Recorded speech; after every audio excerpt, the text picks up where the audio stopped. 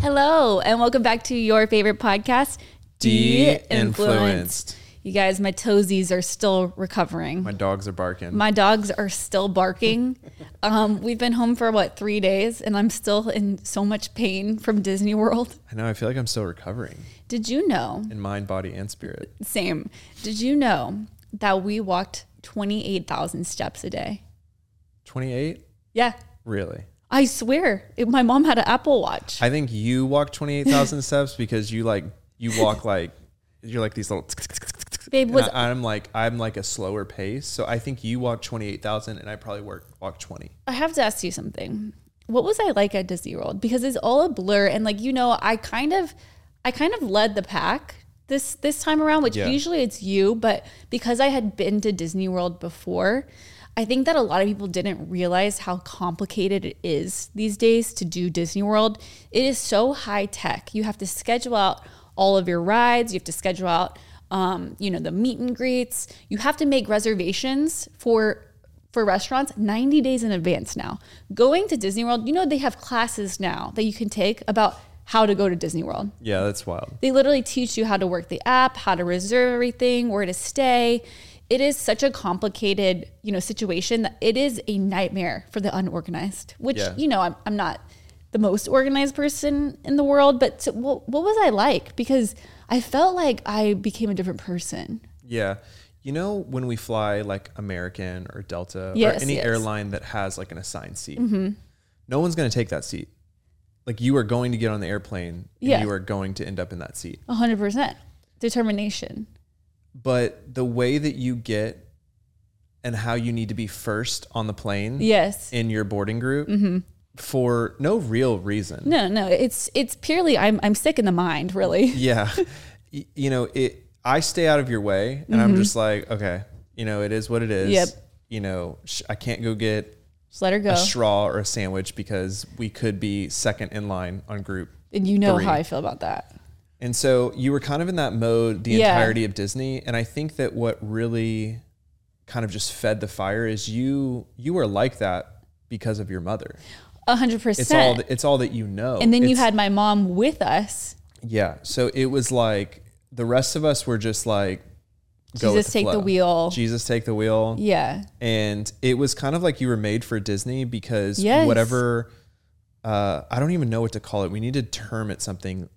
Line aggression, maybe. Okay. Whatever line aggression that you were born and bred with, Disney was perfect for you guys. Exactly. It was like a 24-hour, 72-hour competition. Yes. Of being first in line. Yeah. I mean, and I just like to get where I'm going. And so I'm a fast walker. Yeah. I was thinking ahead.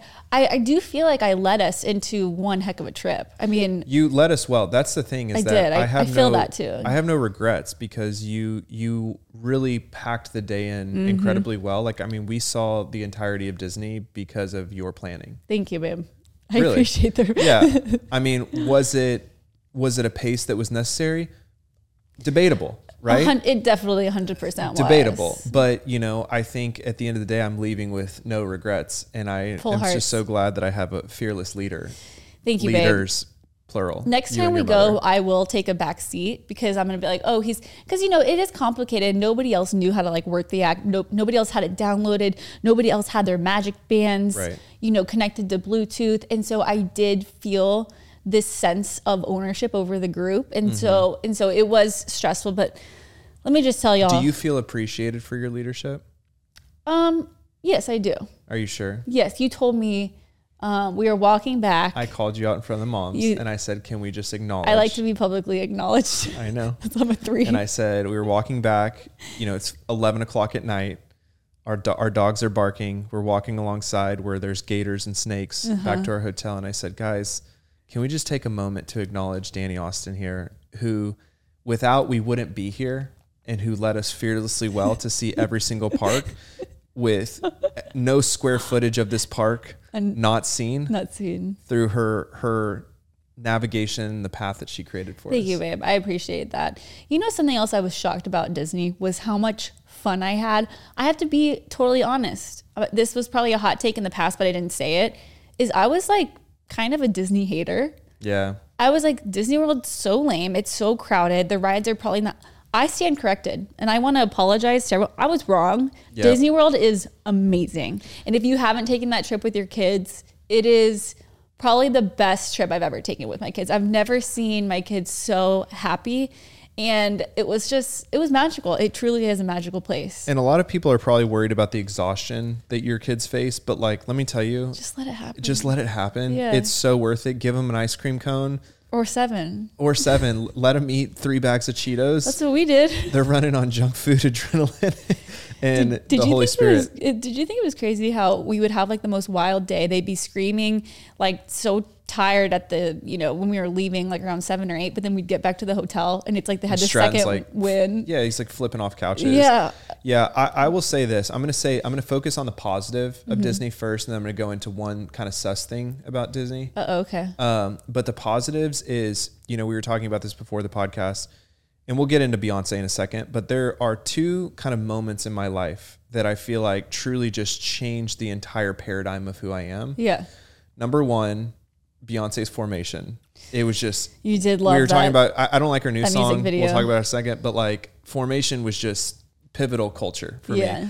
Number 2 is I really feel that there is a period of my life before I rode Guardians of the Galaxy and after I rode Guardians of the Galaxy. And let me just like say, we rode it 6 times. Yeah, we did. And we got on the first 2 times that we rode it, we got the song Everybody Wants to Take Over the World. Yes, such a good song. So if you're not familiar with the ride, you have to ride it. You go to Disney World just to ride this ride. Yeah. It is the best roller coaster in the country. Yeah. But they basically swap between 6 different songs, and everyone's like, oh, I got Congo, or oh, I got September. Allegedly, the 2 best songs that you can get are September by Earth, Wind and Fire, and then Everybody Wants to Take Over the World by Tears of Fear. Uh-huh. I'm telling you, I listened to September and I closed my eyes when we were home. Yeah. And I imagined every turn of the ride and every bit of G-force. And I'm telling you, we got the best song twice on our first runs. First run, we got the best song too. And so the coolest thing about that song, because you're going really fast, but the tempo of that song is really slow. So it's almost eerie. It's a life-changing experience. We wrote it 6 times, and towards like the 4th, 5th, 6th time, we never got that song again. And you and I talked in line, and we were like, man, isn't it sad that we're just trying to chase that first high of being so shocked and awe of this experience? It was amazing. And so here's another thing about our first experience. So we stayed at the Grand Floridian, and this is why you should stay at the Grand Floridian. On certain nights of the week, they open up the park after hours to just the guests staying at the Grand Floridian. And so you basically have the park to yourself. So we closed down Guardians of the Galaxy, where me, Landon, Liv, and Jordan were the only ones on the roller coaster. We got it all to ourselves. And so Jordan and I sat front row too. Yeah. And it was just front row euphoric. And row 9. And row 9. Tell them about that debate. So on Guardians of the Galaxy, which is just the most insane, it cost $500 million to build this roller coaster. It's all in pitch black, but you feel like you're in space. That's the coolest thing about the roller coasters at Disney is they're all like in buildings, essentially. When we announced that we were going on Guardians of the Galaxy, a lot of you guys DM'd me and said row 9 is the best. You have to get on row 9, which row 9 is the second to last row. And so I think the reason why people like it is in the little cart, you're in the front row of the last cart, if that makes sense. And I think when you sit in the back of a roller coaster, you feel like you're going a lot faster. You feel the wind, you feel all the things. So Jordan and I were like, okay, we're going to do some A/B testing. And we sat front row. We sat row 9. Y'all, front row. Front row all day, every day. I'll go to my grave saying it. I don't care what Reddit says. Yeah. Front row is the most magical experience of Guardians of the Galaxy. Babe, I'll never forget it. I know. All I really want to do is we're going to Ulta FLC in Orlando, and I want to take the whole Divi company. You just take them on Guardians of the Galaxy? And just take them on Guardians of the Galaxy, because it's like, when you experience something so great and you just want someone else to experience 100%. It too. That's all I want. I have to be honest with you. That was like I have 2 favorite rides. It was tied with Pandora. Oh my gosh, I got so sick.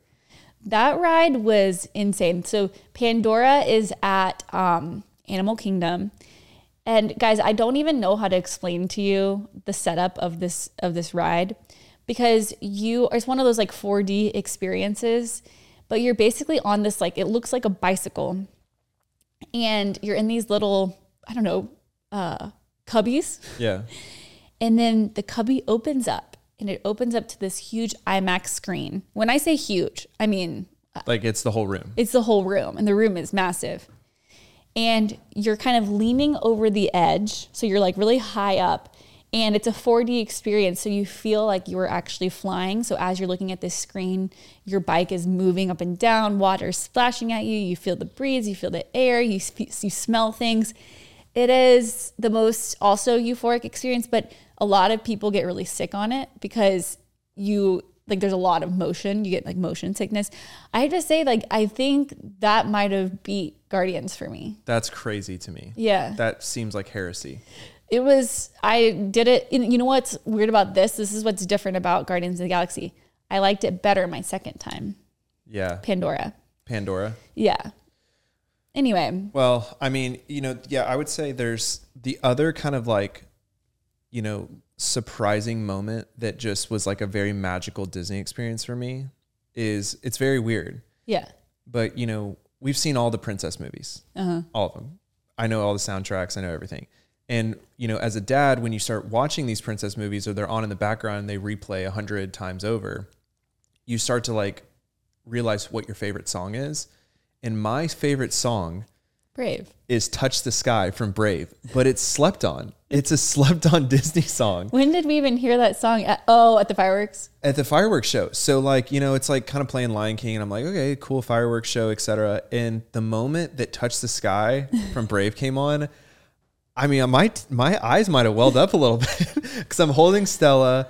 It's my favorite song. I'm like, it just captured the magic of Disney so well for me. That fireworks show was beautiful. Yeah. It's just like, I love that they gave an ode to, what is it, Scotland? Yeah. Yeah. Really passionate. Yeah. No, I mean, we had the best experience. Some people DM'd me actually, or commented on my last Instagram. I asked people for like good Disney hacks, and people had some pretty good Disney hacks. You know what most people said that we should have done that we didn't do is a lot of people take like a rest day. So you go like, smart. Yeah, you go to the park, you take a day off, because apparently there's like a lot of fun stuff to do around Orlando, like kayaking, there's good restaurants, there's other fun things, go to like lay by the pool. And then like everyone was like, you have to take a rest day. I was like, oh, we just kind of like powered through. Yeah, we just powered through it. Yeah, my trainer today was like, did you go to Universal theme park? And I was like, are you insane? Wait, is Universal there too? Yeah, in Orlando. I was like, are you absolutely insane? I was like, I wouldn't have survived. There's no way. I wouldn't have come home. You know what I think my best hack is buying those shoe inserts for everyone. That was a great hack. These shoe inserts saved my life. And the craziest thing is I took my Hokas and like, I was just like, I'm going to walk. Guys, my feet couldn't stand it even in the Hokas. I needed extra support. Yeah. But I have like kind of a flat foot. So I'm like nearly flat footed. Anyway, the inserts are like $10. You get them from Target. Highly recommend. Actually, I feel like I should just put them in my shoes in general, especially like the Nike Dunks because they're so flat. Yeah. But they're so, if you want to have like cute shoes, buy the inserts. A lot of people also said this was like another really good hack was to plan out like 8 things that you want to do at each park, because anything more than that is probably not possible. You just are going to walk out feeling like a failure. Like a failure. Yeah. So a lot of people said, okay, just do 8 things, which I feel like that's even a lot, to be honest. Did they say anything about bringing your own food in? Somebody said to freeze a water bottle, and that way, like, but I mean, there's so many water bottles you can buy there. I was like, that seems like a lot of extra work. Yeah. Freeze a water bottle so that like when you do pick it up, it's cold. But Disney, the one thing about Disney is like it is so clean. They're very thoughtful. They also had, I have 2 hacks of my own. At each park, they have a baby care station. So one of our babies had an accident and went potty in their panties. And we did not have any extra like undies or diapers or anything, but they actually have baby care stations where you can go and like breastfeed, take care of your baby, change your diaper. So we did that. We got to buy Stella some pull-ups. My other good hack was this one was amazing, was the switchback. the stroller switchback. Yeah. So when you, like we did this on, when we were at Hollywood Studios and we did the Tower of Terror, my mom really wanted to go. Tammy really wanted to go. Everyone wanted to go, but we had the kids.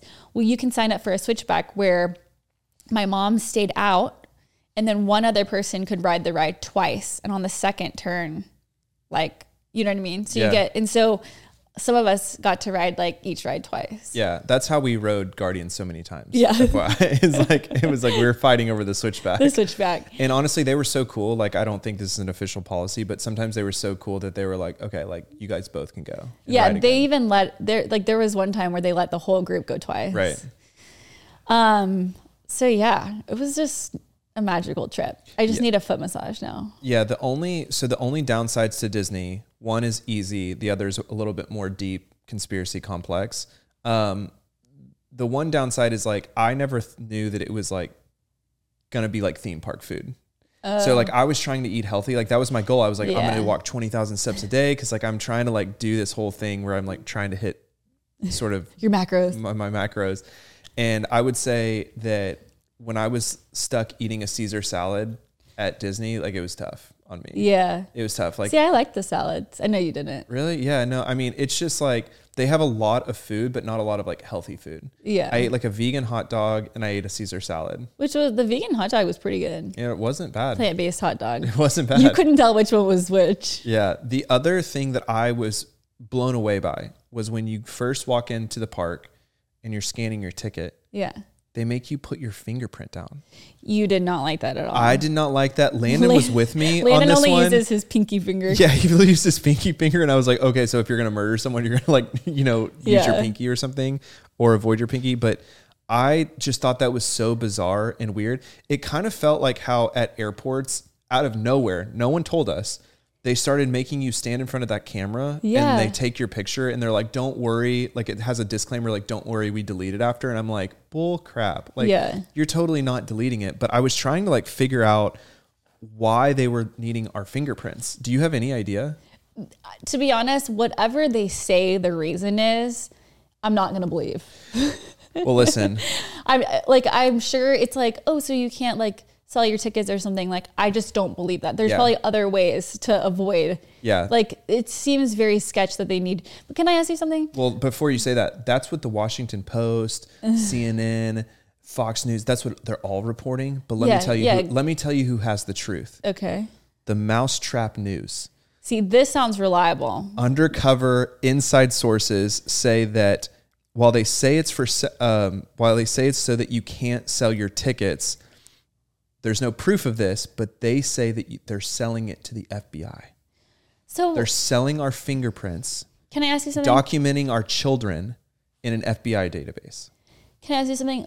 So what's like the end game of this? Like, why would the FBI want all of, so that they can like, I don't know, set us up for murders that we didn't do? Like what's... Ooh, that's good, babe. Like, are they going to blackmail us and be that's like one of the better conspiracies. Danny, like we saw that you were here at this certain time. Like we found your fingerprint on the car. Well, I think that I think that when murders happen, they always dust for fingerprints, but some fingerprints are like, I guess not in a database maybe, but do they take fingerprints like when you're born? I remember they took our fingerprints in kindergarten. Dang. And they took them all. This has been going on for years. Yeah. But but that's my question. It's like, okay, so why do they want our fingerprints? Like, what is it for? I don't know. I don't know. Will we ever know the truth? Well, when we're in trouble for something that we didn't do. But like, here's the thing is that, a lot of people may be outraged about this, but I left my iPad in Florida. I didn't tell you. Yeah, because I would not have been happy about that one. So I didn't. Jordan has this thing where he forgets something everywhere we go. You also forgot your phone charger. I grabbed it next to the bed. Yeah. So anyway, I had to get a new iPad. So I got a new iPad the other day. And when I was setting it up, it makes you put your thumbprint now, your fingerprints, just to get into the iPad. Yeah, it's been doing that for a while. Right. So my whole point was like, I'm not going to not ride Guardians of the Galaxy because you need my fingerprint. I'm like, at this point, I'm like, just take me. Take everything from me. Yeah, like if you're screwed, like we're all screwed. Like, we're all screwed. We'll all find our way together. Yeah, but I did think that was weird. And I do think that the journalists at the Mousetrap News are probably onto something and they should keep digging. Yeah. Let us know what you find. Speaking of something like really weird that happened this past week while we were gone is... did you know that there's a rumor that you're in the Illuminati? We are in the Illuminati. You're telling they found out. Yeah, they know now. Yeah, it was kind of interesting because I was a little bit honored. Yeah, like I'm like, wait, cool. I was like, wait, cool. Like you think that I'm like that cool enough? I'm cool enough, like I'm in the club. Well, what if we were and we were just like lying right now? People probably would think that. Yeah. Well, so our friend who's in the industry, like one of the husbands texted and was like, hey, just so you know, we got this comment that like you and 3 other bloggers are suspected to be in the Illuminati. He was kidding. Like it was a good joke. Yeah. I mean, he sent it and I texted back and I go, this is really offensive because I actually turned down their invitation. But a lot of the other like bloggers didn't really know what it was. Yeah. And so I was like explaining it to them and, you know, when you think about it as a whole, I think like 15% of America believes in the Illuminati. Yeah. And I'm like kind of on the fence. I don't think it's called the Illuminati, but I do think that there's like elite groups in Hollywood that coordinate together. But I think it's probably a little bit more informal. Yeah. Than is believed. Like, I don't know if I'm into like believing that they do the rituals and drink blood and all that kind of stuff. So to be in the Illuminati, is it super secret? Like you can't tell anyone? Yeah, that's the other thing is like, if I just need to publicly acknowledge to the camera that I'm not in the Illuminati. I love secret societies, but like, honestly, if I was in it, I would get kicked out because I would tell everyone the next day that I was in it. Like I can't, that's probably why I was not good at being in a fraternity is like, I'd be like, can you believe what they did to me at Rush? Like, here's what happened. Like I can't keep secrets because I would think it was so cool. But if I do get in, I promise I would only go in. I promise I would tell you. As a mole to take it down from the inside. Like I'm anti-establishment. I'm like, I'm honored that you think I'm cool enough, but like I'm also so hurt because I've been so publicly against the establishment on this podcast. Like, but anyway, you know what got you in trouble is they said that you covered your eye. Oh, when? I think you did it on like a Divi shoot. And so basically the person who pieced all this together went back to a bunch of bloggers' photo shoots and like, you know, I think one was like Dibs and like some girl was like covering her eye with like Dibs. And then with the hair vitamin, you remember you put it up to your eye. And I'm like, oh man, this is like what happens to celebrities. And so like, I think that, when Stella was at Bippity Boppity Boop, she had her wand. And this is like what hate does to you is like, she had her wand and she covered her eye with her wand. So Stella's in the Illuminati too? How come she didn't tell me? I know, that's what I'm saying is it's crazy, but that was a funny thing that happened. I'm just going to be honest with you. When you're posing for a hair vitamin, there's not a lot of poses you can do around your face. She did a lot of them, and we were like, Danny, it looks like you're taking Molly at a rave. Like, you need to redo this shot. There was some where they were like sticking off of my tongue, and it was like, no, we can't do that. And then like the other one, I looked like Elizabeth Holmes, you know, with her photo shoot. Like there was just... So just to be honest, that's really what happened, but I'm honored as well. It's been a big week for your girl, Taylor. Yeah. Should we touch on Grammys? Like, how did you feel? She gave Jack Antonoff a hug. Like, I have so many thoughts. A lot of people, well, first of all, should we cover now in the podcast? Because I was driving to the mall the other day and Jordan called me and he just like slyly mentioned, he's like, yeah, like I think on the podcast I talk about that one time I met Jack Antonoff. And I was like, what? You've met Jack Antonoff? Like I was shook, my jaw hit the floor. So I was like, wait, save it for the podcast. So should I tell my thoughts about the Grammys first, or do you want to go into like the time that you met Jack Antonoff? I've been talking a lot and I'm scared of what people think about that. So why don't you tell, and then I'll tell my story. Because you've never heard the story of how I know Jack Antonoff. No, I have no idea. Yeah. I didn't know. Do you know him? You know. Shut up. Do you have his number? No, nothing like that. I don't know him. Sorry. I don't want to set myself up for a bad joke. Like, no, I do not know him, but I have met him, and it was a very strange occurrence. Okay. So I'll just go over the Grammys really fast. 2 main things that stick out to me, maybe 3. Okay. So Taylor won Best Album of the Year. Again, I think it was her 4th time, which is like no other artist has ever done that. So she's breaking records, mad respect. Jay-Z was such a loser. Oh, this is a hot take. When he went up on stage and basically called out the Grammys and all the people, the Academy or whatever you call it, calling out his wife, who's won the most Grammys. I think she's won like 32 Grammys in her lifetime. Taylor Swift has won, I think 13, 14, maybe 15 now. And calling out how, Beyonce's won so many Grammys, but she's never won Album of the Year. I'm like, dude, she's won 32 Grammys. It's not like they haven't acknowledged her. And why are you taking this opportunity on stage to talk about something that really doesn't mean anything? Like, if you really just take like a step back and you look at the big picture, it's like, who cares? But that's what you're going to talk about in front of when you have, 5 minutes on stage talking to the world. That's what you're going to talk about. It's embarrassing. And it's I was embarrassing just for like, her mostly. And he was like, I don't want to embarrass my wife over here, but then he did it. But he did it. And it's like, dude, like we all know she's successful, and like we all know that she's won the most Grammys of anyone. Like, yeah. And so I don't know. I did not think it was very classy. I didn't like it. It just came out as very like whiny and unappreciative. And here's the thing. At the end of the day, like they're awards. They don't really mean anything. You're not going to be able to take any of these things to like heaven with you. It's just an award. Like just get over it. I'm taking Formation with you to heaven. Let me tell you that much. That's the soundtrack in heaven, I think, which is probably pretty sacrilegious. You haters corny with the Illuminati. Stop it. It takes me to too good of a place. Jordan starts twerking. It was kind of a classless move on Taylor's part, in my opinion, to launch that album. It just was like, hey, that all eyes are on you. You know that you have an issue here. Like, ew, I do not agree with what you're saying. Really? I don't think it was classless. I think it was smart. And it's like, dude, she earned it. You know what I mean? Yeah. Like people that complained about Taylor launching her album on like the night that everybody else is supposed to be celebrated is, once again, it's just giving like losery vibes. like just like, if you want to do it, then you go do it. Like put in the work like she did, and then go do, you have control over your narrative. It's not like Taylor is pushing other people down. In fact, all she's doing is bringing other artists around her, constantly supporting Lana Del Rey, Ice Spice. She was standing up like the entire time Olivia Rodrigo is performing when everybody else is sitting down. Like all she's doing is supporting other artists. Lana Del Rey was also nominated for Best Album of the Year. And she brought Lana Del Rey up on the stage with her when Taylor Swift won. It's just giving such like loser vibes. Like if you can't embrace the stardom, then like you probably aren't like meant for the industry, and maybe you should just quit.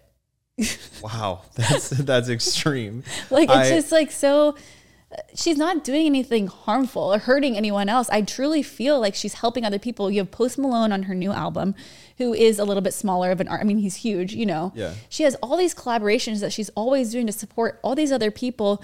Like, she's doing great by other artists, in my opinion. Yeah, she is. I think that, okay, so you met someone, don't say her name, but you met someone who had met her before. And do you remember what she said about Taylor Swift? Oh, yeah. So she said that she was really good. I'm going to paraphrase. And yes. Okay, I remember. What did she say about Taylor Swift? She said that Taylor Swift is very diligent. She has a person, essentially like an assistant, that when Taylor meets new people, she will like write notes about you. Like if I were to meet her at an industry event or something, she'd be like, Danny Austin, mom of 2, blogger. Like we'll follow up with like a handwritten note after she meets these people, send them gifts. When she's on set, like she bakes cookies for everyone on set. Like she's just, people that have met her that we know, and like they're very connected in those circles, say that she is just genuinely a good person. But now I think she's quirky. She made a sly comment though. Yeah. She goes, you go, isn't she so nice or something? And she said something along the lines of like, she is very good at strategizing her image of being nice. Yeah. I mean, but like, dude, come on. Like I know that's what I'm torn about. It's like when she's going to these events and stuff, like she's not hanging out with her good buddies. Like she's going into a room where everyone is analyzing her every move. It's not like, you know what I mean? That has to be really challenging. And so at least she's doing the right thing, like in the best way that she can. So I think the haters on Taylor Swift will want to say like, you're not authentic. This is all about like your image, this is all strategic for you. And I would agree with that to a large, I think 80 to 90% of her actions are strategic. Yeah. Even like her inviting Ice Spice and like her Lana Del Rey stuff. That was weird. She invited her to the Super Bowl. So like, I think all of that is strategic, but you still have to credit her for playing the game the 100%. Best out of anyone. Like she's playing the game. She's being strategic when everybody else is just being a bum on a log. Like you see Justin Bieber and Hailey Bieber at the Super Bowl. They looked so unhappy. They look miserable. Everybody's on their phone the entire time. When Taylor Swift is out there with her friends, enjoying the moment, like at the end of the day, like she's winning because she's having fun. Like, and everybody else is just pissed at her or like just judging her. And it's like, you're probably more miserable just talking about her and how much you hate her than she is. Like, you know what I mean? Yeah, I get it. So I met Jack Antonoff. This is like the story that I'm like on the edge of my seat about. It's honestly like, it's not as cool as probably I make it seem, but. And just to those of y'all that don't know, Jack Antonoff like is her partner in crime. They write all of their songs together. Yeah. Did he produce her album? I think so. I think he's her producer. But so back in middle school, there was a small like emo label called Drive Thru Records. Did you ever know Drive Thru Records? No. Is it based out of Austin? I was kind of like, no. But I was like kind of like a hipster. Well, because y'all know Jordan used to be a musician. He played a song for me that he wrote on our like third date. Do you remember that? The guitar? Yeah, no, it was a good song. That song slapped. It was very Do you remember I used to have the harmonica holder and I would play the harmonica while playing the acoustic guitar? I thought it was so cute. I miss those it wasn't days. bad at it. No, you were very folky. Yeah, very folky. So you were so confident. The fact that you're just like sitting there on the sofa singing me a song like on our third date. Like I remember listening to it thinking, this is kind of odd, but I think I'm into it. Like, but like I knew if like any of my friends were like watching me in that room, it would have been like. I say this is a good thing. I think a lot of that, I think my brother and I are the same way. And it's because no matter what we did, our parents thought we were amazing. Yeah. And so it really propelled us into the world just like you're so confident. To be confident, but then sometimes it created moments where we had to very much be humbled because we were like, oh, wait. Well, and that's what I love about you and probably the story that you're about to say about Jack Antonoff is like, even since the day I met Jordan, he was so confident, even like this, like the way he used to dress. Yeah, it's so funny. But Jordan would walk up to the most famous, most successful person in the room and just start talking to them and just like own the room. Like no shame. I would be too embarrassed. I'd be like, babe, do you know who that is? And you're like, I don't care. Like Jordan just like doesn't care. And he was just he's very confident. It was really, I still have sweet. That switch, but I have to turn it on. It's harder to turn on these days. Yeah. I think as we get older, we just. Anyway, so Drive Thru Records is a small like indie label. It had like Newfound Glory, if you remember them. Yeah. And so for whatever reason, like all the older brothers like in my friend group were like into Drive Thru Records. Like we were all like hipster kids in Rockwall, Texas, and we were like, oh, Drive Thru is the best label ever.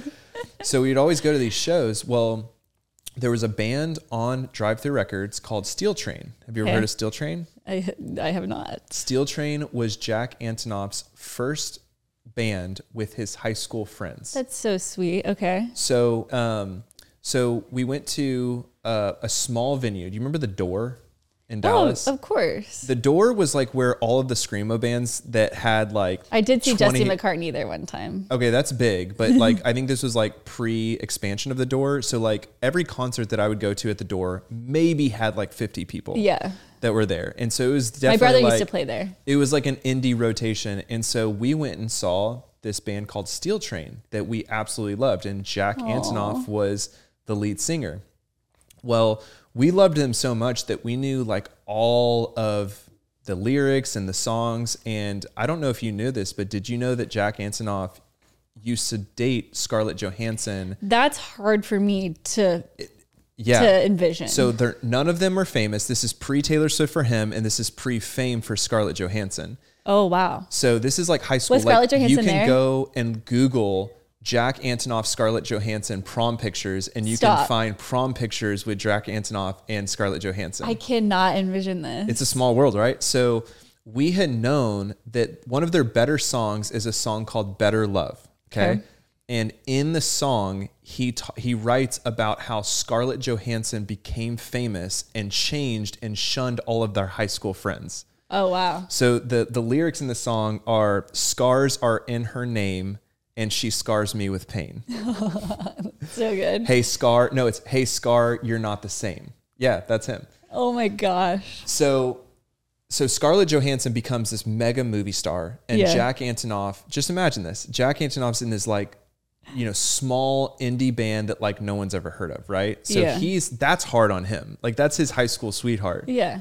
And so we go up to him at the House of Blues, and every time we would meet bands, the difference between my friend Hunter Beecham and I is we would go and we'd be like, hey, when you wrote this lyric, did you mean this or like this? Yeah, like you want to know. And so we asked him about like scars are in her name. We were like, hey, is this about Scarlett? And he was like, yeah, man, like it is. He was like, we don't talk as much. It was a very political answer.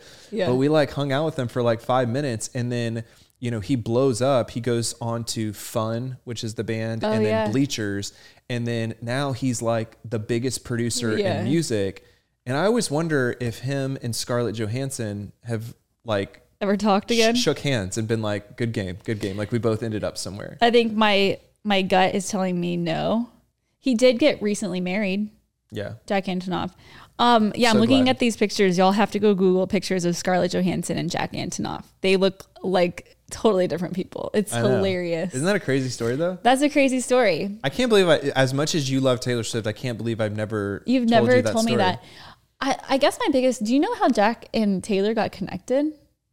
No, I think that she really genuinely appreciates like indie artists, because she brought the Panic at the Disco guy onto one of her tracks.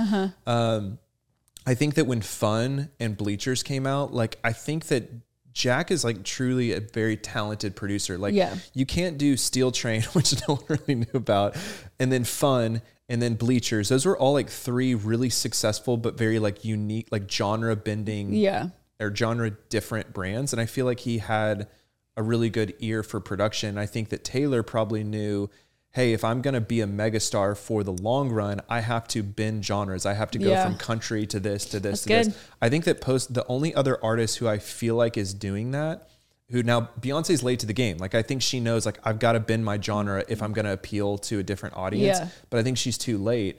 I think Post Malone is really good at this. Yeah. There's a lot of country artists that are kind of doing this too now. Like they're country, but also kind of folky. Yeah. Like that Zach Bryan guy. Yeah. Or even like Noah Kahan kind of. Yeah, Noah Kahan's really good at it. Yeah. But you have to like almost beachhead from like, you can go country and then into pop. Yeah. Or you can go pop into country. I think you get a little bit more like indie clout if you go pop into country. Yeah. Well, kind of like John Mayer as well.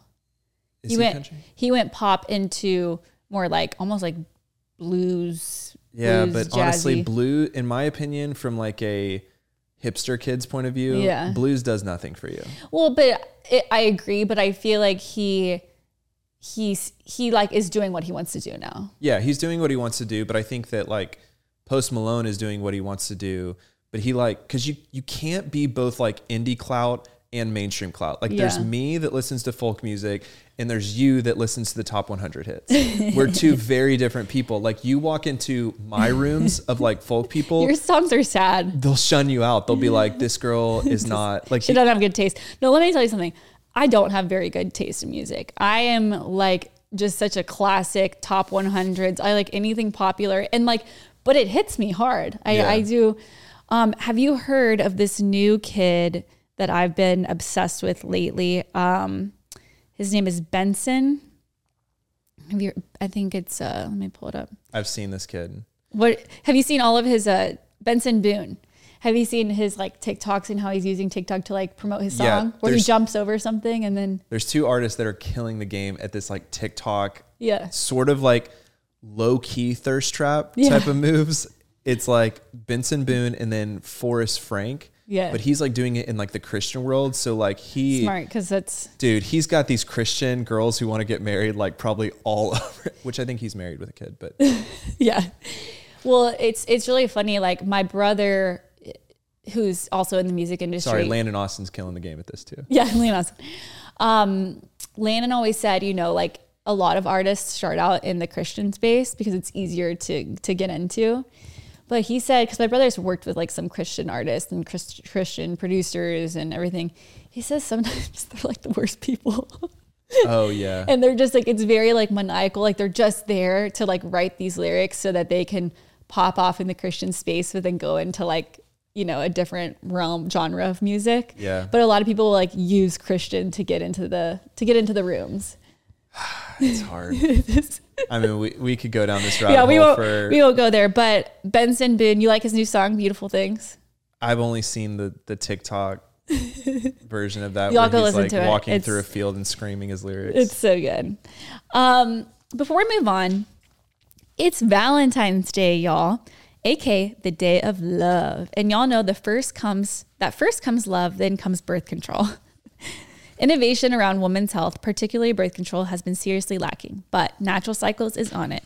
For the past 10 years, Natural Cycles has been setting the precedent for non-hormonal and non-invasive birth control without sacrificing effectiveness. Natural Cycles was the first to introduce a birth control app, the first to receive FDA clearance as a birth control app, and the first birth control app to integrate with wearables. It's 93% effective with typical use and 98% effective with perfect use.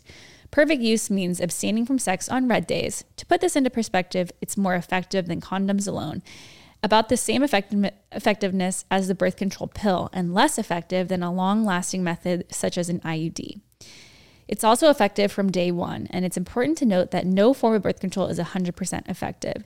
You can also use Natural Cycles to plan for a pregnancy, so no matter what stage of life you're in, Natural Cycles is there. I got a code for y'all. It's Danny at naturalcycles.com to get 15% off an annual subscription, plus a free thermometer. Thanks to Natural Cycles for sponsoring today's episode, and a quick reminder that Natural Cycles is for those 18 years and older and does not protect against STIs. Today's episode is brought to you by Armra. I've been drinking my Armra colostrum every single morning. I've been consistent with it, and I have seen such great results. The biggest difference for me is it's helped with bloating, which I really wasn't expecting. Armra colostrum fortifies gut health and ignites metabolism. What that means is Armra colostrum naturally fortifies your gut wall system, replenishing your microbiome, repairing the gut wall architecture, and blocking irritants that can trigger symptoms like bloating, constipation, and IBS. It enhances nutrient absorption, stabilizes blood sugar levels, and accelerates fat burning for a revved metabolism. One of the best parts about it is that it's easy. You add the powder to your water or any cold beverage, and it tastes pretty good. It comes in 4 different flavors: acai berry, watermelon, blood orange, and unflavored. My personal favorite is blood orange.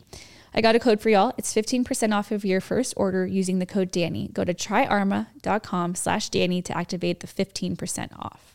All right, so for this podcast episode, you know, we usually do a segment called Things That Make You Go. And we know that you guys love that. But today we're going to be trying out a new segment called The Viral Spiral. I love that name. That's a great name. So basically, we're going to talk about things that have gone viral on the internet and kind of give like our 2 cents about it, mainly to just keep us all young and in the know. And relevant. This one will be more focused on the Super Bowl. Well, the Super Bowl just happened, and there's so much to unpack there. My biggest thing is I didn't really watch the game so much. I would pop back in and so this is just very on brand for me. I would pop back in just for the commercials and just for like the Usher halftime performance. But anything regarding the actual Super Bowl game, you're going to have to speak to. Yeah, no, the only thing I know is that Travis Kelce wasn't in and he yelled at his coach. I'm not a big like NFL guy, and I would say that this was probably the most disinterested Super Bowl I've ever been. Well, I have to say too, so we were invited to like a really fun Super Bowl party, and the husband of the host got the flu. It was really selfish of him. And so we basically like were left with no Super Bowl plans, like kind of last minute. And then honestly, like I was feeling like a little under the weather, so we didn't really do anything. And I feel like when you don't have that energy around you, you're just like, oh, yeah, it's just a game.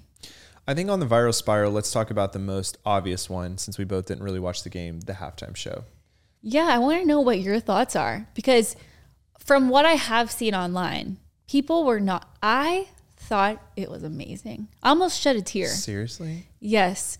I just want to, first of all, before I get started with something, I want to put something into perspective. I'm going to Google, how old is Usher? Okay, he's 45. Yeah, he looks good for 45. He looks amazing. And here's one thing that will always tug at my heart, and I will always root for someone when they are just so thankful to be there and so appreciative. And you know, he gave it his all. He gave it his all. Yeah. And he has some like major hits. He really does. Like the amount of like memories that popped up of me like on a dance floor grinding in like 7th grade, like listening to those songs. It was so nostalgic. It was so fun to watch. I thought he looked amazing. He took his shirt off. I was like, you take your shirt off, Usher. You look good. And when he stopped in the middle and was like, they said I would never make it here, but mama, we made it. This song is for you. I almost cried. It was so sweet. See, but like you're doing that like you've been around for years. Like, are we still in the era where you need to thank your mama? Yeah, because he's performing at the Super Bowl, the most watched event. I thought that was the most performative thing that he did. Right now you're being just a hater. No, I know. I'm being cynical. You're being cynical. I'm being cynical, and I'm like, you thanked your mom to like convince us all that you're still relatable, but like, Jordan, that is such a hater comment. I know. I need help. And I loved the roller skating. It was so impressive. Yeah. I thought I think he did such a great job. It was entertaining.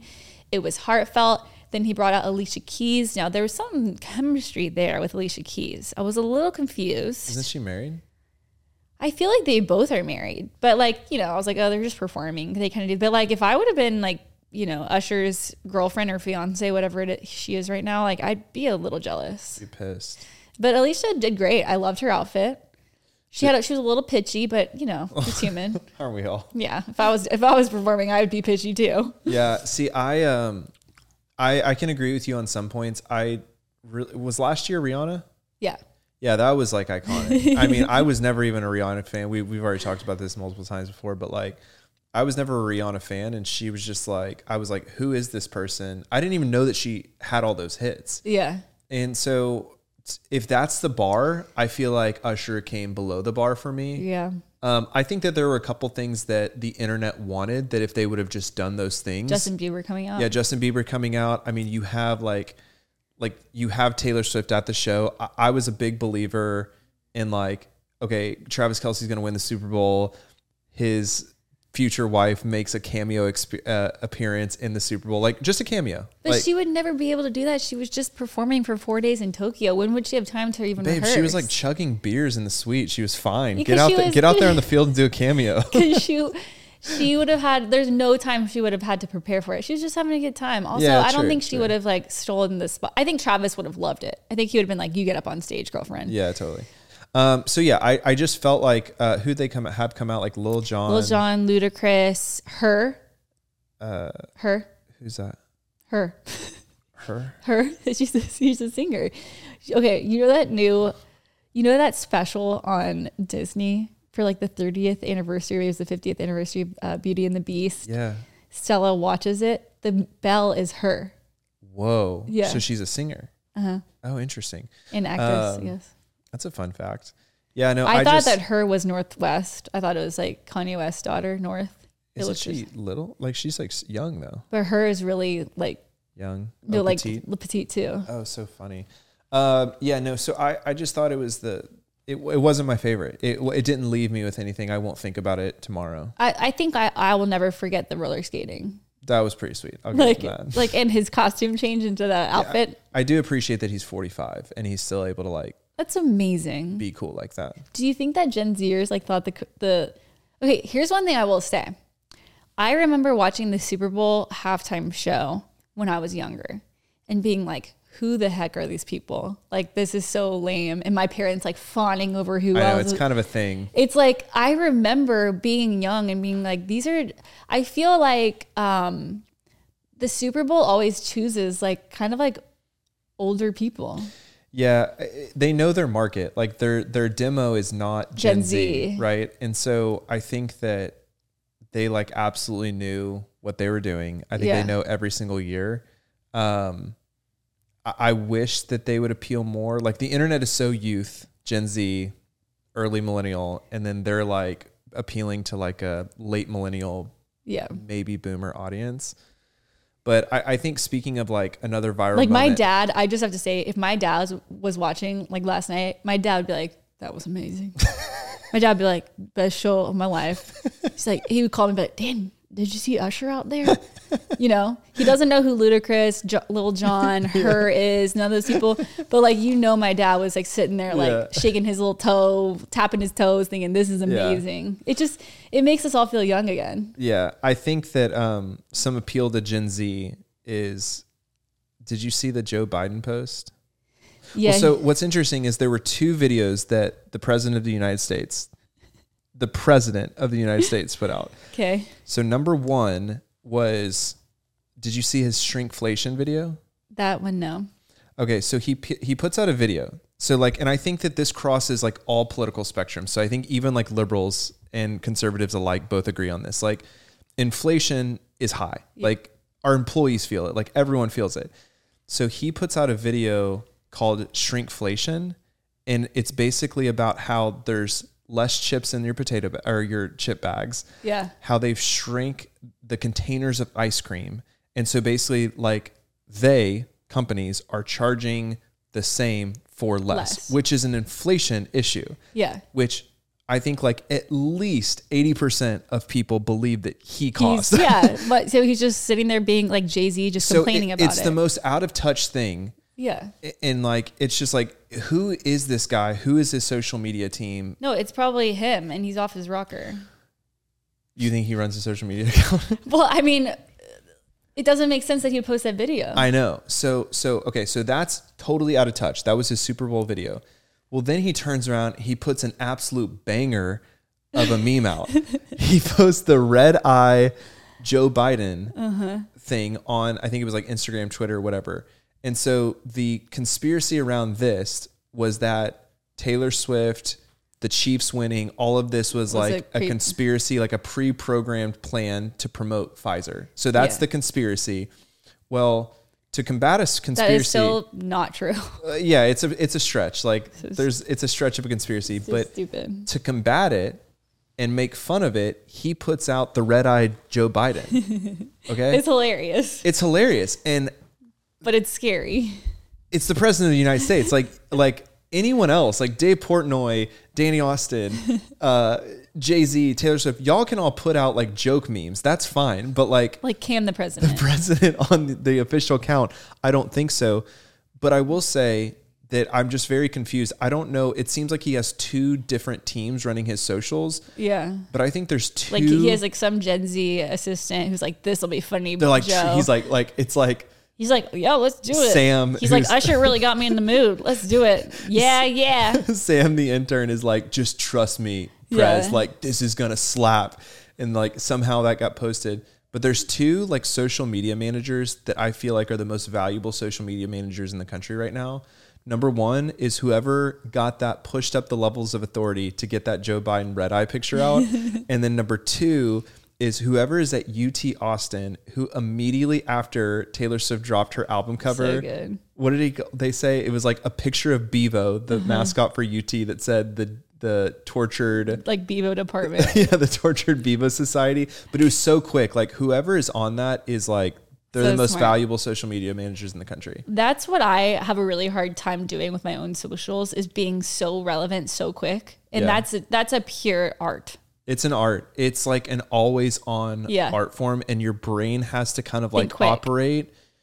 The people who can do that, their brains operate at a different level than the normies. Yeah, they truly do. Like they understand the pulse of society very quickly. They understand how the internet's tones shift very quickly, and then they can like perfectly like thread the needle right in there to differentiate all of the commentary from themselves. And like they're like, oh, I know that this will either cause enough controversy to go viral, or this will like be the perfect joke in this climate to go viral.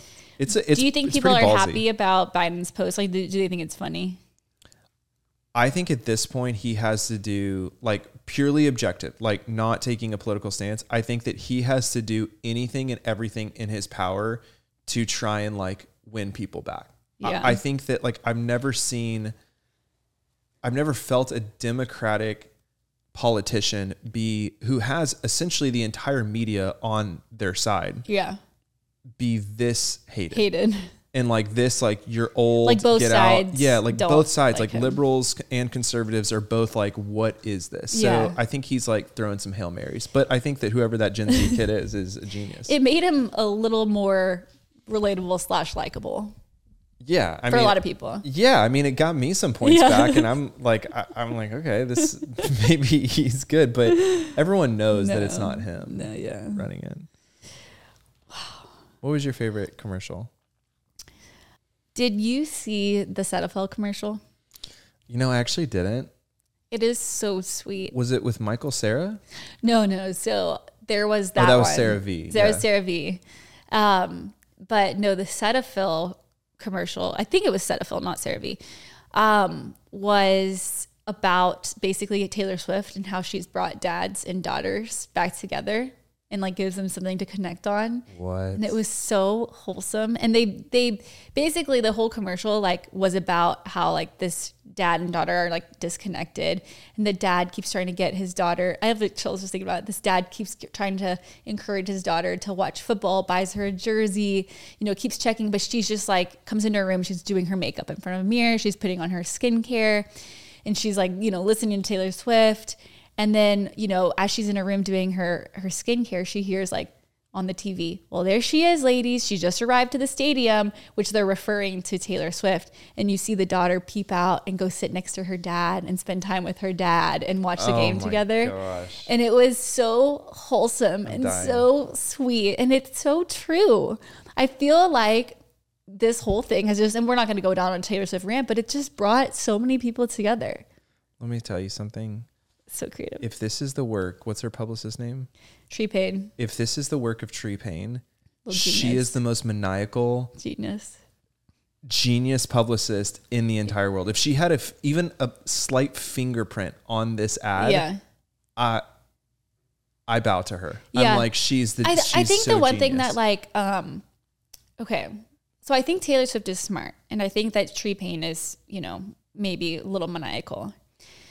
But I think anyone that's a true Swiftie knows that she writes from her heart. And like, we've seen that in the past. Like we know that she does. And I think that's why anyone that's like a true Swiftie always knew this wasn't a conspiracy. This isn't like some, initiative where they're working with Biden to try to promote Biden. Like there's no, like yes, they probably have things that they agree on that they're going to promote, but there wasn't like an alternative reason why they're just genuinely in love. Yeah. And I like, at the end of the day, like, I think just like whenever there's like authenticity or she's genuine, like really great stories come from it. Like this moment from Cetaphil. Yeah. So you're the proponent of like give in. Yeah. Give in to the wholesomeness. Like it is wholesome. Just let it happen. Like, and let it happen. Like, I think she really is in love with the star player for the Chiefs. Like it just is what it is. You got a star dating a star. Like just let it happen. Yeah. But quit being skeptical. He's a little hothead. You see him yell at his coach? I did see that. Is that a red flag to you? Are you worried about Taylor? I have so many thoughts about this. Oh, wow. I mean, it digs deep into my childhood. I'm shocked by your reaction to this. Okay, I want to hear it all. Okay. So I was an athlete growing up. I played every single sport known to mankind. My parents were very involved in my sporting events. The biggest criticism I would receive from my parents was I typically was not like aggressive enough. Like I seemed scared or timid. And I'm gonna be straight up honest with you. Like I played sports because I felt like I had to, but I was scared a lot of times. Like I would be like pretty good. Like I was starting maybe, I was gonna say starting quarterback, point guard for the basketball team, but I didn't really want to be starting point guard. Like I didn't want that pressure. I wanted to do well just so I could say I did well, but I didn't actually like enjoy the game. you know, because I couldn't take the pressure. It was too much. So I would be like out there like scared and timid. And then I would start playing and I'd be pretty good just because genetically I think I was like decent. But the biggest criticism I received from my parents was like, you seem scared and you seem like you don't want to be out there, like go, like be excited and get out there and you know. Yeah. And so it's so funny because I remember like my parents sometimes bringing up like other girls on the soccer team or other girls on the volleyball team when we would lose a point, they would hit the ground and be so angry, and we would lose a point. I'd be like, okay, like I didn't really care because I just didn't really care. And so when I see Travis Kelce reacting that way to Andy Reid, no, it is not right. But it's like, that's what my parents always wanted me to be. You're like, that was like Susie Q. Susie Q was always mad. That was like, no, there's a girl named Caroline Weir. She's really good. She ended up playing volleyball at OU. And she's just amazing. And her and I were kind of the same height. We always played the same sports.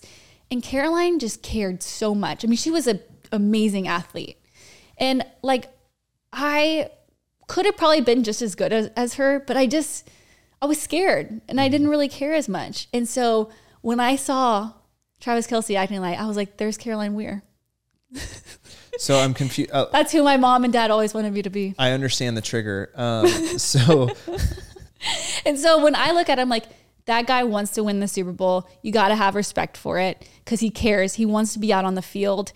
He's not just sitting back, like eating bonbons. Like, no, it's never right to yell at your coach. But I think that what people don't understand about these sports is it's really easy to sit back and watch them and judge and be like, oh, you shouldn't do that.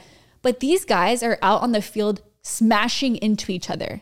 There is a lot of emotion that goes into the sport. And there's a lot of your heart rate and everything, like you're going up and down. And then you expect someone to sit on the sidelines and not still carry that same aggression over to the sidelines. Like it just, yes, he should have controlled himself, but I feel like you have to give these guys a little bit of grace because it's a lot. Like it's a lot of testosterone and all these like emotions also and I think he just exploded the same way you want him to explode on the field. He exploded on the sidelines. Like, I think that's a very like fair take. I For know. you personally, though, it triggered you in a good way. Did you look at Travis Kelce and you're like, that's who I never was in 6th grade on the basketball court? I don't think it's ever right to yell at your coach. So I don't think it like triggered me in a good way. But I was like, I don't know. Part of me was like, that guy just wants to win and you got to respect it. I think to be fair, the coach, Andy Reid, brushed it off and he was like, these guys keep me young. They're he was like family. He was like, I would have pushed him back, but I lost my footing. Like, love that. Yeah. Because they know, you have to understand, like these football players, the way they're sometimes like big kids. They're like big kids. And even the way that they celebrate after a touchdown, like I saw Travis Kelce go up and like hug another player after. I'm like, are they fighting? Like they look like they're like, bro, you know, they're punching each other in the chest. Like these guys, the way that they use their emotion and use their body is just so different than like the average person. And so you have you seen that meme where it's like Taylor Swift after she started dating a big football player and she's like doing her handshake with Jack Antonoff like so aggressively. Like, yeah, it's just a different body language that athletes have. This is like a whole tangent that I don't even know if we should go down, but it's got to be hard after like Jason Kelce just retired. Yeah. Like when you're so used to having an outlet to pour all of that energy out into. Yeah. And then you retire. Like you can't just like go fight people. Like you can't. Yeah. Like where do you funnel that energy? I remember someone in our industry whose husband was like in the NFL, like she was talking about how he went through such a depression. A lot of guys do. When you get out of that because you are used to like training at this time, like your whole job is to keep your body in shape, be structured, etc. That perform, win. If they get married, here's my only thing is like if they get married, Travis Kelce and Taylor. And Taylor's got like 10 more years in her. Like she's not going to stop. And she doesn't really have to retire. Like when you're a football player, you do hit a physical limit and artists don't. Yeah. And so like, is that going to be like really hard on their marriage? I thought about that a lot. It makes me wonder because I think that Taylor, I think she's a 3 on the Enneagram. Yeah. I think that she wants to be married to someone else that like is successful in their own way. Yeah. Like, is the podcast, is his personal brand, is that going to be enough for him even because we go through this like in our industry a lot, like a lot of the I feel like I'm mentoring a lot of them right now. Like a lot of the Instagram husbands who switch over from having full-time jobs to then being in this space, a lot of time, there's a lot of ego, like pride, healing and pride that has to be let go of to give, you know, your wife in so many ways, like the kind of spotlight and to be okay with that and to understand that provision can look like a lot of different things. Yeah. And so will that be enough when she's literally the most famous person in the world for him to truly feel secure enough to sustain their marriage? Because what happens is behind the scenes, you know, and this is like sometimes unintentional, is like, I think that the natural tendency for a man who's insecure in that position is to stomp out the fire of the female, because it's like, oh, like, I don't want you to shine because like I'm insecure. Like the more that you shine, the more I feel insecure. Yeah. But I feel like Taylor's not going to be into that. Yeah. I mean, I think the smartest thing that both the Kelsey brothers have done is create a brand outside of football for themselves. Yeah. Like there's so many different ways they can take it now. I don't know what like his passion would be outside. He'll probably go into like being a commentator. He'll probably keep up his podcast. He'll probably become like an influencer in a sense. Yeah. You know, it's just like an icon for being married to Taylor Swift. Yeah.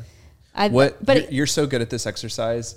What do you think Travis Kelce, after he retires, let's say he's married to Taylor Swift, what do you think Travis Kelce should do with his brand? He should go into fashion. That's so smart. 100%. See?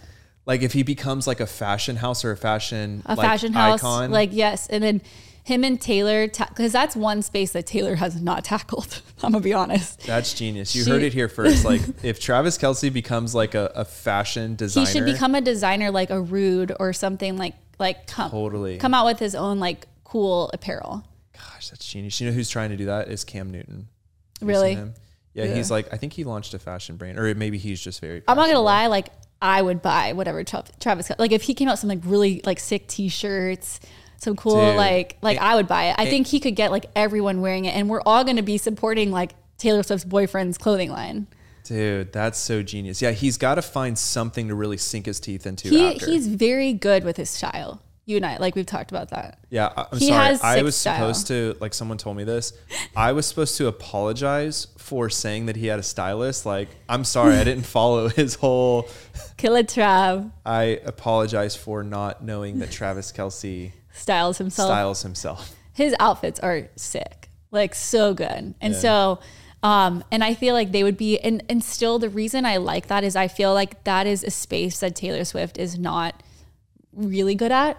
And so still like he could own his lane in style still, like football, style, sports, like, you know, manlyhood, that's his thing. You know, Taylor Swift is artsy, poems, like music. It's just they both could own their own lane. Yeah. And Taylor could respect what he does and he could respect what she does, you know? Dang, that would be pretty like iconic for him, because I don't think a lot of, I mean, it's kind of an untold story. Like no football player has like spanned from like this, like. Not that you can think of off the top of your head, besides like you have like, you know, like the one thing I always think about is like Michael Jordan and his dunks. Like, yeah, but that's so different because like I feel like he was never known as like the designer of them. Right? Yeah, like he was like known as the business and the brand behind it. Yeah, like, whereas like this would be such a unique story where it's like Travis Kelce goes from like tight end to fashion designer. Like it would be sick. It's so sick.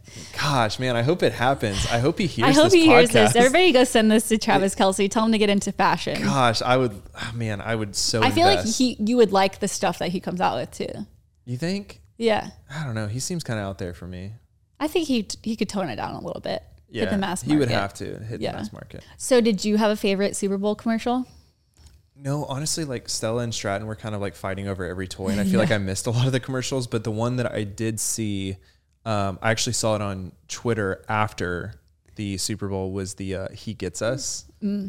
Because like last year, there was the first of the He Gets Us campaign. So I might like mess up some of these facts, but my understanding is a lot of like the billionaire evangelical Christian families like have funded this organization called He Gets Us, which is basically trying to broadcast the name and character and likeness of Jesus across the mass media.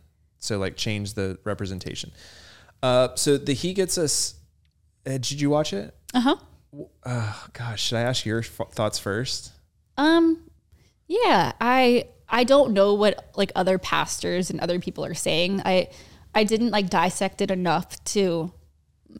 I'm just gonna like hit you with my initial thoughts. Yeah, same. I'll do the same because I this is one of those ones where I bet you, and I have not seen this. I bet you all these pastors are dissecting it and talking about the theology and all this stuff. And I'm more looking at it like as a marketer, I feel like, and being like, okay, if this is like a top of funnel to get people talking about Jesus, do I feel like it did a good job or a bad job? I mean, look at us right now. I know, right? Like I feel like mission accomplished in so many ways. And like my first initial thoughts, and I really want to hear yours, is that I feel like it's like about time that the evangelical community caught up to the Latter-day Saints. And I'm not knocking any Latter-day Saints in the audience. What I'm commending you guys on is you guys have some really good centralized marketing campaigns. Yeah. I mean, like, did they have a Super Bowl ad? They probably didn't. No, I don't think that they did this year, but I see their ads everywhere. They took over just recently. What the Latter-day Saints did is they bought up every ad placement in Times Square, and they created this like experiential, I think it was like a nativity scene maybe for the Christmas, but they are very, it's the fastest growing religion in the United States. Yeah. I mean, sure. But I guess it is. But like, you know, they have some really good centralized marketing. And so I just commend them for that from a marketing standpoint. And a lot of the times, like, I think you have to go deep into the theology of Joseph Smith and all that, to where you really start to like, you know, have to understand how it's different than like evangelical Christianity. It's very different than Christianity. But, you know, what I like about their marketing campaign, and again, just not being tribalist about this, is that a lot of the times they're not getting into, and here's Joseph Smith and here's what he did. They're like talking about Jesus. Like top of funnel. They're like talking about the Bible and talking about that. And so I'm like, when, you know? So I'm excited that the evangelical Protestant church is now like, at least some people are gathering together with their funds and their resources and trying to use mediums to like get the conversation about Jesus out there. I guess the question with this is, did they do a good job? Was it the right conversation, and like did it portray Christianity in the right way? I guess is the conversation. Yeah, man, that is the conversation, isn't it? I mean, I think that's a conversation maybe like we shouldn't. Well, I mean, okay, so here was like my thoughts on the ad is like, when I first watched it, what they were trying to do is they were trying to take very polarized groups of people, right? So police officers and this person and people at a march or people at a march and this, and like, you know, like this audience and this audience, and every picture that they showed in this ad was bridging the gap between two tribalist cultures, right? So I understand that, and the way that I perceive the ad is that most of the time, the person that was washing the feet of the other person was what is perceived in culture to be a oppressor, washing the feet of the oppressed. So not saying, hey, you're wrong for XYZ reason. It's like humbling and saying like, I'm not acknowledging that. I'm here to serve and love you on that. Now that is very like Jesus to me. Because Jesus did wash the feet of sinners and people even that also... sinners that didn't repent. And didn't didn't repent. Right. So I think that showed the character and the nature of Jesus very well. I think that there could have been a broader message taken from that. At the end, maybe. What did the end say again? I think it's just like he loves us, or he gets us. Or wasn't it like Jesus doesn't hate, or Jesus didn't teach hate? Yeah, something like that, which is true. Yeah, it's true too. I don't know. There's something off about it where it's like, I agree with the oppressed, who is perceived to be an oppressor, humbling yourself to serve and love the oppressed. What I would like to know is, did I interrupt you? Sorry. No, go. I like don't know how to talk. Like, I don't know how to say what I'm trying to say. Yeah. I guess what I would like to know is, like, did anyone that wasn't a Christian, like, watch this video and feel touched by it? You know? That's a really good question. Like, did anyone that feels like they have been the oppressed, or maybe feel like they have been they haven't received love from the church. Because you know that there's so many people that have been hurt by the church. And it wasn't necessarily like the religion. It was like the church, like man-made people in the church, or maybe like structure that the church had. So did anybody watch this and think, oh yeah, Jesus does love all of us? Like he doesn't. And see, my gut is no. Yeah. I love that marketer, Danny Austin. I love that. That strategy question is like, who was the target audience of this ad? Like, was it just to spark conversation within the Christian community to talk about whether or not this commercial was like, cause in my opinion, the guys sitting behind like this video were like probably a bunch of, I don't know, but it feels like they're like a bunch of like boomers who are like, man, this is going to touch the heart of millions and people are going to repent and come to their knees and I'm like, dude, it takes so much more for someone to typically like come to know Jesus.